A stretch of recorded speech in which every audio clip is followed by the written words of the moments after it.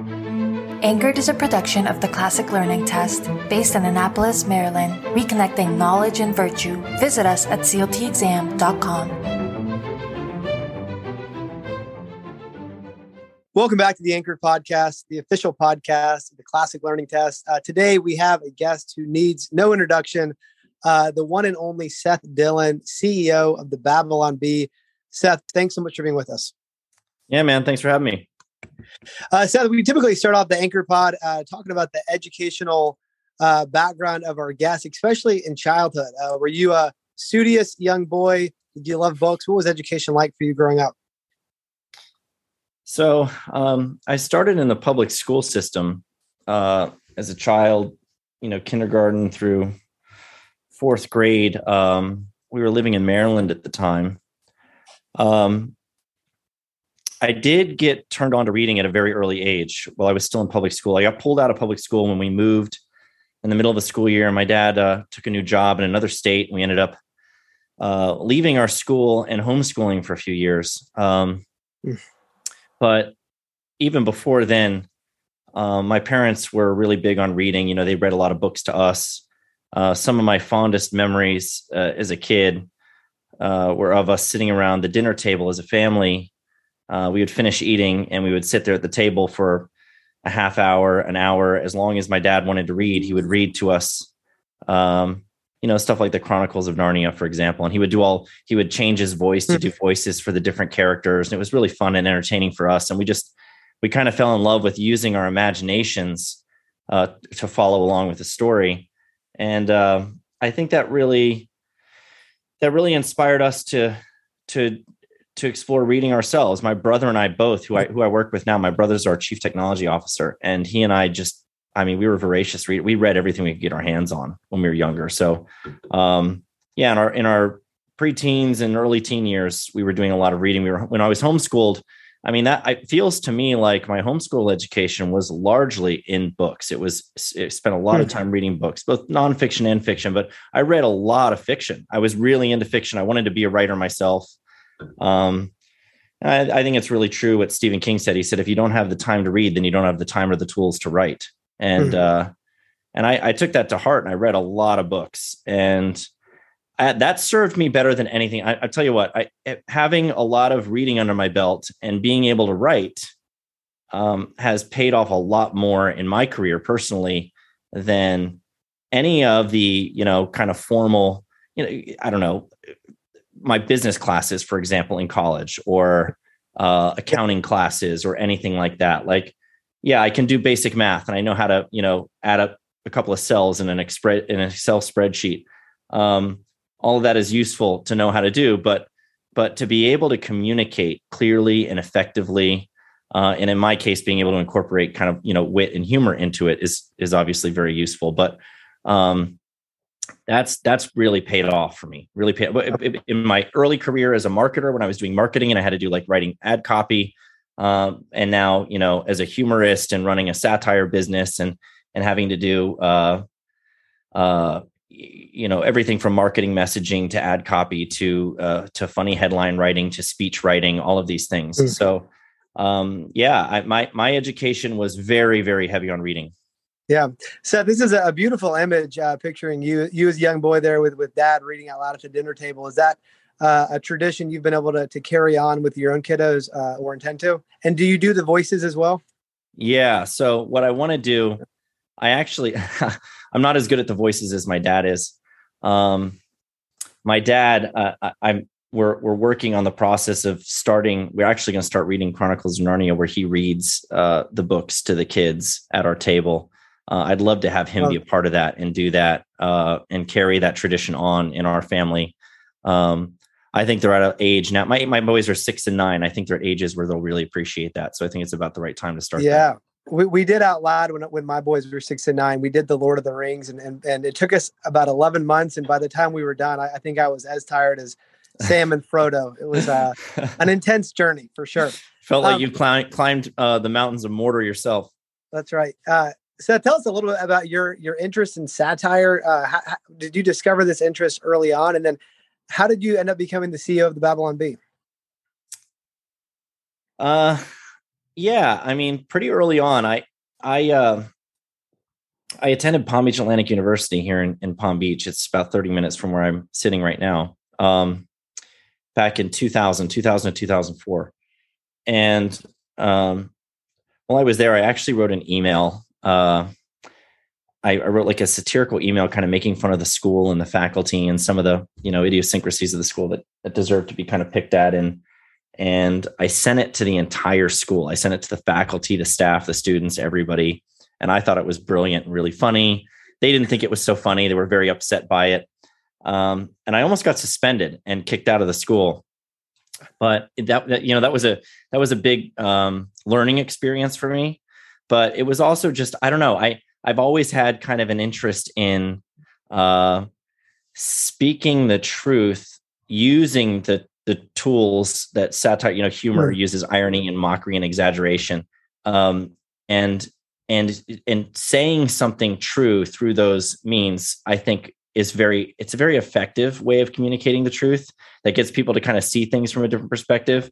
And it's just really fun to see people's reaction to it when it really hits home and they get it and it resonates with them. And I don't know, I had a lot of fun with that and got in a lot of trouble with it early on. I was probably about 18, 19 when that happened.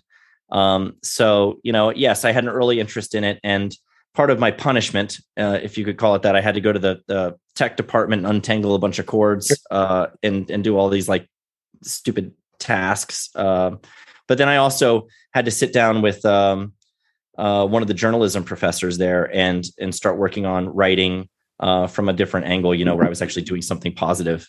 And so, I got a little bit of formal training out of it, actually, and some mentorship and direction. So that was with Terry Mattingly. Actually, he's a nationally syndicated columnist, and he's at Get Religion.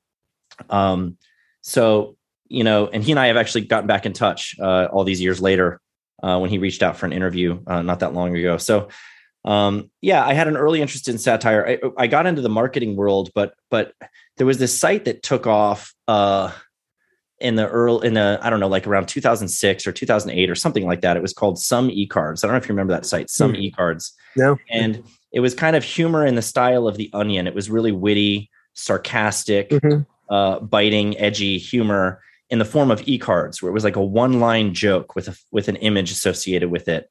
And they were like, sometimes they were kind of inappropriate and raunchy, but most of the time they were just kind of witty and funny. And I loved that style, and I wrote a lot of cards for them for a significant period of time for several years, and kind of honed that ability to get a joke into a single sentence, which is what the Babylon Bee does. Babylon Bee headlines are a joke in one line, basically. Yeah. And we have other jokes in the article, but hardly anybody reads the articles. The joke has got to land in the headline, and so I had a lot of training and practice with that early on too. But I've always enjoyed it. I've loved writing, and I've always had a knack for doing funny comedy writing. I'm much funnier on paper than I am in person.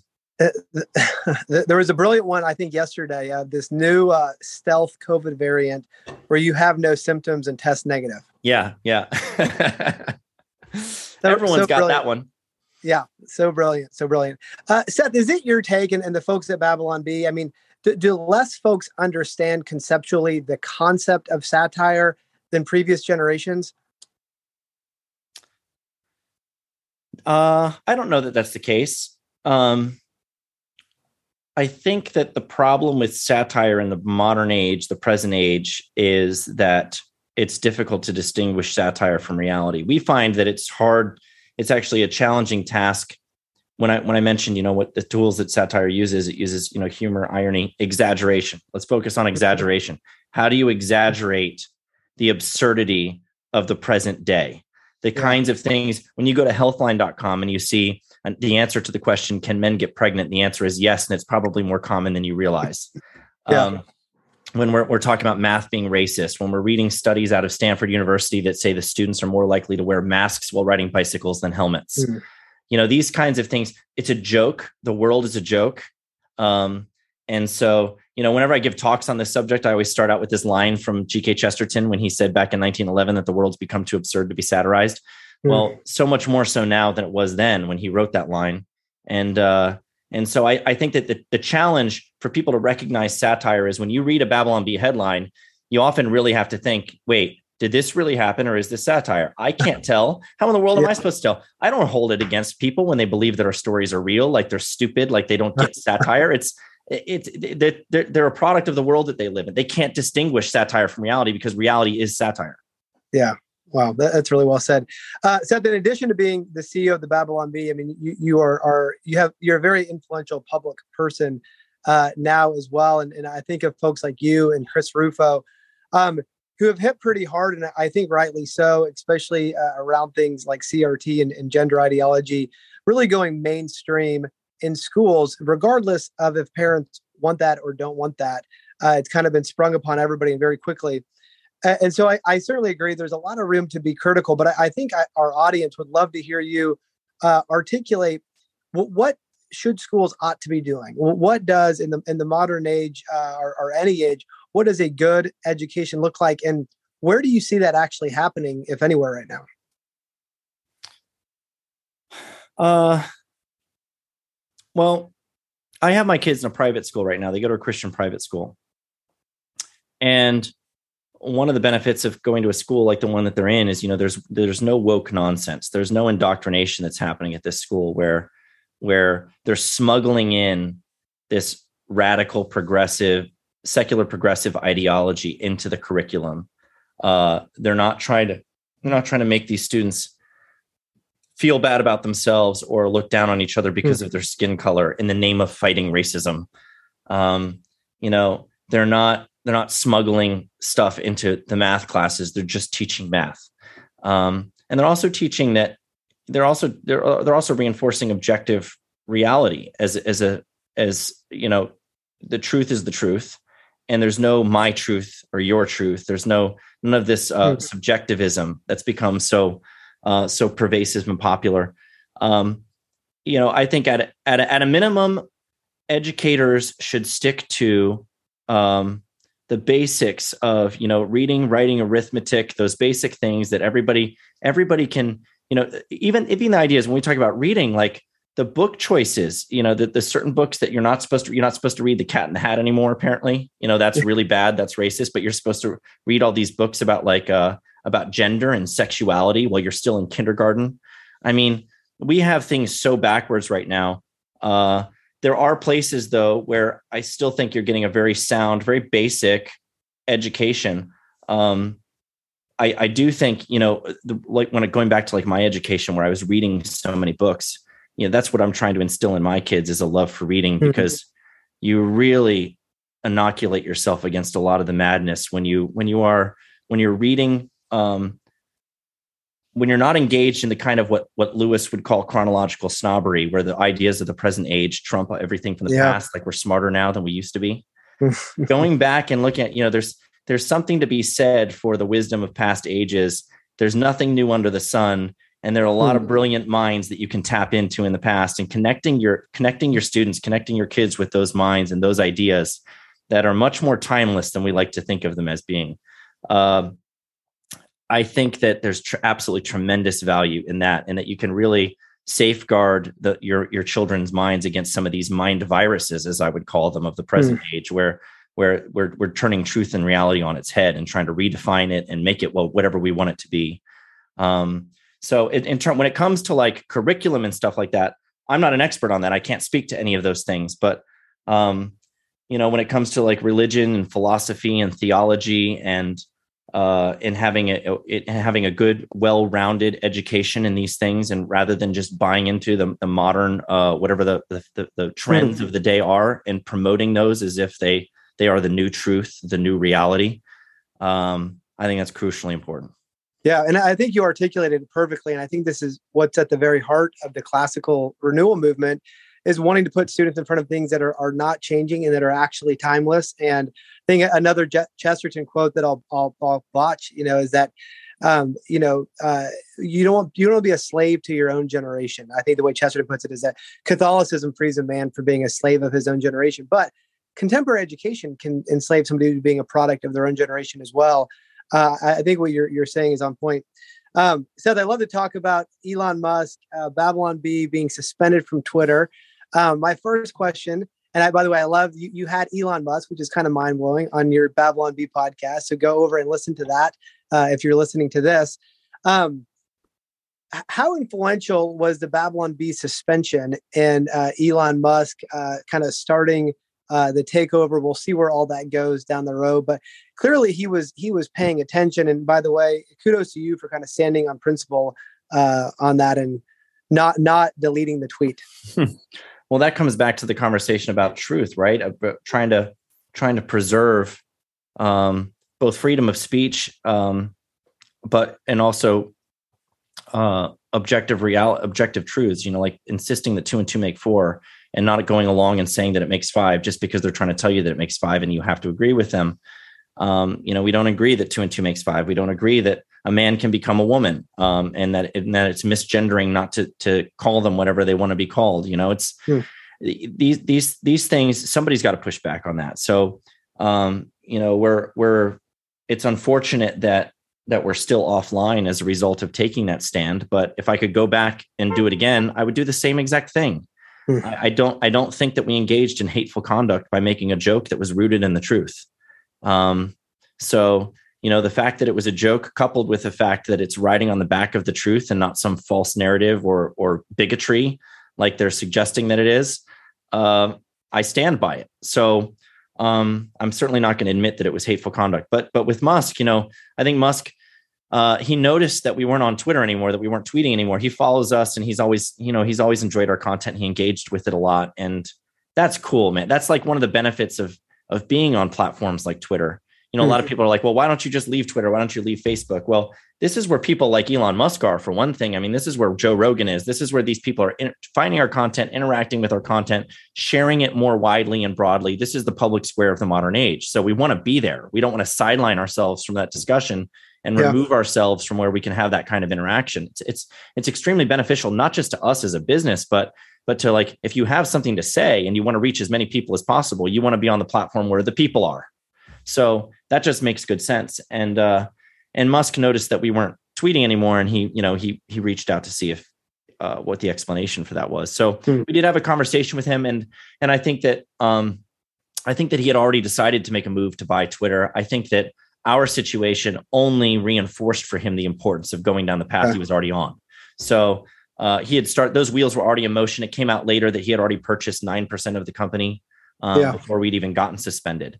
So he was already going down that path, but I certainly think it helped to spur him on to take action and only reinforce for him that it was a good thing for him to try to get involved and restore free speech.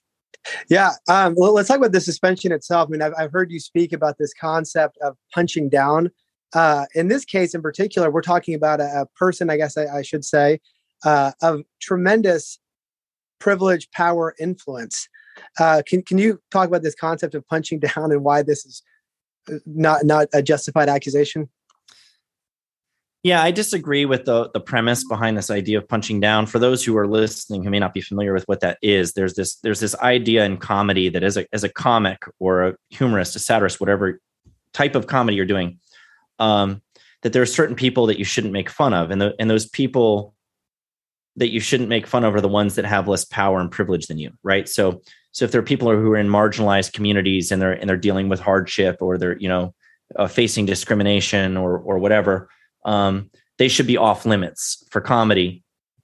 And that's I think there's a number of problems with that. I think that to begin with, it's really condescending. If I was in a marginalized community, a so-called marginalized community, because I take issue that some of these communities are marginalized. But if I was in a so-called marginalized community and somebody was saying, you know what, I'm not gonna joke about you because I feel like you're too marginalized and oppressed for me to joke about you, I think that would be condescending. You're not treating me fairly when you do that. I think the way to treat people fairly is to joke about them indiscriminately, and that's how you treat them equally. It's like women are considered beneath me on the power and privilege spectrum, right? Because I'm a man, and women deal with the patriarchy, and the feminists are trying to get women up onto man's level, right? Well, okay, so if I'm above them, I can't joke about them without punching down at them. It's just I just think that's so condescending to suggest that I'm only reinforcing the idea that women are beneath me if I think that in my head when I'm coming up with a joke. You know what? I can't joke about women; they're beneath me. I mean, I think that's extremely condescending. and we shouldn't be thinking in those terms at all. When a comedian is writing a joke or a satirist is trying to come up with a joke, I think that the way that they should be thinking is it funny? Does it communicate some truth through humor? Is it, you certainly want to be concerned with whether or not your joke is riding on the back of reality or a narrative. And if it's riding on the back of reality and it's saying something true and it's funny, who cares if it's offensive? Like, that's what comedy does. Comedy is offensive. Someone's the butt of the joke. And this idea that some people need to be protected from jokes while others, you can say and do anything you want about them, that reinforces inequality. It's not fixing the problem. So I don't think that we can fix past discrimination with present discrimination or past inequality with present inequality. That's not the answer. So the whole thing, I reject the whole premise, but also this idea of punching down when it comes to like, well, these are marginalized and oppressed people. No, they're not. These are people who, in the case of, our Twitter joke with Rachel Levine, this is a white male, high-ranking government official for one thing. But these are people who fall into categories, protected categories. These are protected categories where if you so much as joke about them or their ideas, not just ridiculing them personally or trying to put them down, but I'm talking about their ideas or whatever they're trying to advance, then you can be canceled. You can lose your job. You can lose your livelihood. They have the power to punish you for so much as making fun of them. They're not marginalized and oppressed. They're the ones with scary power. And you're the one tiptoeing and dancing around, trying not to lose your livelihood by making the wrong joke and misstepping. So I think really it's the opposite of what they say. I think all of the power is on their side of the court. So I disagree with the whole premise of the whole thing. I don't think punching down is a valid criticism of the kind of, I don't think we're punching down. I think we're punching up, if anything. But I don't think we're obligated to punch up. Seth, I grew up on, Jon Stewart, David Letterman, even SNL. My memories as a kid, and I grew up in a conservative house, was that the right wasn't funny. The left was funny, and I think maybe that was because they were shocking the stuffy sensitivities of the right. That seems to have kind of reversed now, and that you have the conservatives, the right, and the Babylon Bee is at the forefront of this. Is as funny as suddenly the left has become very uptight about what can and cannot be said. Is that shift accurate? Well, so the comedian's job, from my perspective, the satirist's job, is to poke holes in the popular narrative, to make fun of the things that the power. When we talk about this idea about, you shouldn't punch down, you should punch up. Well, what does punching up mean? Punching up means the powers that be, their ideas, their tyranny, whatever they're trying to impose upon you. That's what you make fun of, right? Well, who are the powers that be? The progressive left, the woke people, the corporations, the politicians, the government, the big tech companies, all of this stuff, the media and entertainment world, the universities, they're all pushing the same stuff. And they have all the power and influence right now in our culture. And so that's the stuff, like Joe Rogan said it really well when he was talking about us and some of these issues. He said, woke stuff is the funniest stuff today. He didn't say stuff, but I'm going to bleep out what he said. He goes, woke stuff is the funniest stuff. And the Babylon Bee makes fun of woke stuff. And that's why they're so funny. A lot of comedians are avoiding those topics. They are, in fact, advancing and defending and shielding the popular narrative instead of poking holes in it and making fun of it and mocking it. And in that sense, they're derelict in their duty. They're not doing what they should be doing. And that's why they're not funny. When you're pushing the popular narrative instead of making fun of it, you're not a comedian, you're a propagandist. So, the comedians who are willing to make fun of it, I think there's tremendous opportunity for other comedians to be successful like we are by simply making the jokes that you're not supposed to make, by actually punching up. I'm sure some of our audience can probably relate to this, but I get texts from my dad or my sister or others with new Babylon Bee posts that'll come out. So I've got a handful of my favorite. Do you, as the CEO of the Babylon Bee, have a couple all-time favorite headlines? I mean, there's some that I've written that obviously I'm, they were my headlines, so I think they're the best. But no, there are some that I think have generated a lot of controversy and they're really funny. And for that reason, they're kind of notable. That doesn't necessarily mean that they're the best of our best. but like we did a joke about how CNN had purchased an industrial sized washing machine to spin the news in before publishing it, which is just a silly, and it's a picture of this washing machine with the CNN logo on it. And it got fact checked, and we got threatened with being kicked off of Facebook for making this joke because it was rated false. It was the most absurd joke ever. Jokes like that get a lot of traction are really funny. We had one that went viral early on. I think it was in 2017 or something. And we made a joke about Joel Osteen sailing around the flooded streets of Houston when Hurricane Harvey flooded Houston. He was sailing around the flooded streets of Houston in his luxury yacht, handing out copies of Your Best Life Now. And so, jokes like that, it went viral because a lot of people thought it was true, which is really funny. It's like, okay, well, maybe there's something to this joke if people are actually believing it. The tendency is to accuse the satirist of making his jokes too believable. But really the problem is that reality is too close to satire. And sometimes we're onto something when we're making these jokes. That's why people believe them. I think it's the mark of good satire. One of my other favorites is a joke that we made about Trump back in 2019. I think we quoted him. It said, Trump, quote, "I have done more for Christianity than Jesus himself," unquote. And that went crazy viral. Like the left shared that. Like they wanted to believe that it was true that he actually said this. And this one's a classic. It's one of the all-time greats because it was funny. It was believable because you could see Trump really saying that. And then it got fact checked and rated false. And then 2 years later, he actually said it. He went on some radio show and he said he's done more for Christianity and religion in general than any other person in history. So, jokes like that are really fun not only when they get fact checked, but when they come true. So, I mean, those are some of my favorites. All right, Seth, final question. We always end the Anchor podcast asking our guests, what is the book that has been most formative for you? Maybe a book that you reread. You mentioned Chesterton earlier. I try to reread Orthodoxy every year. But what is it for you, for Seth Dillon? I love Orthodoxy. Chesterton's great. I don't know that I've ever narrowed it down to a single book.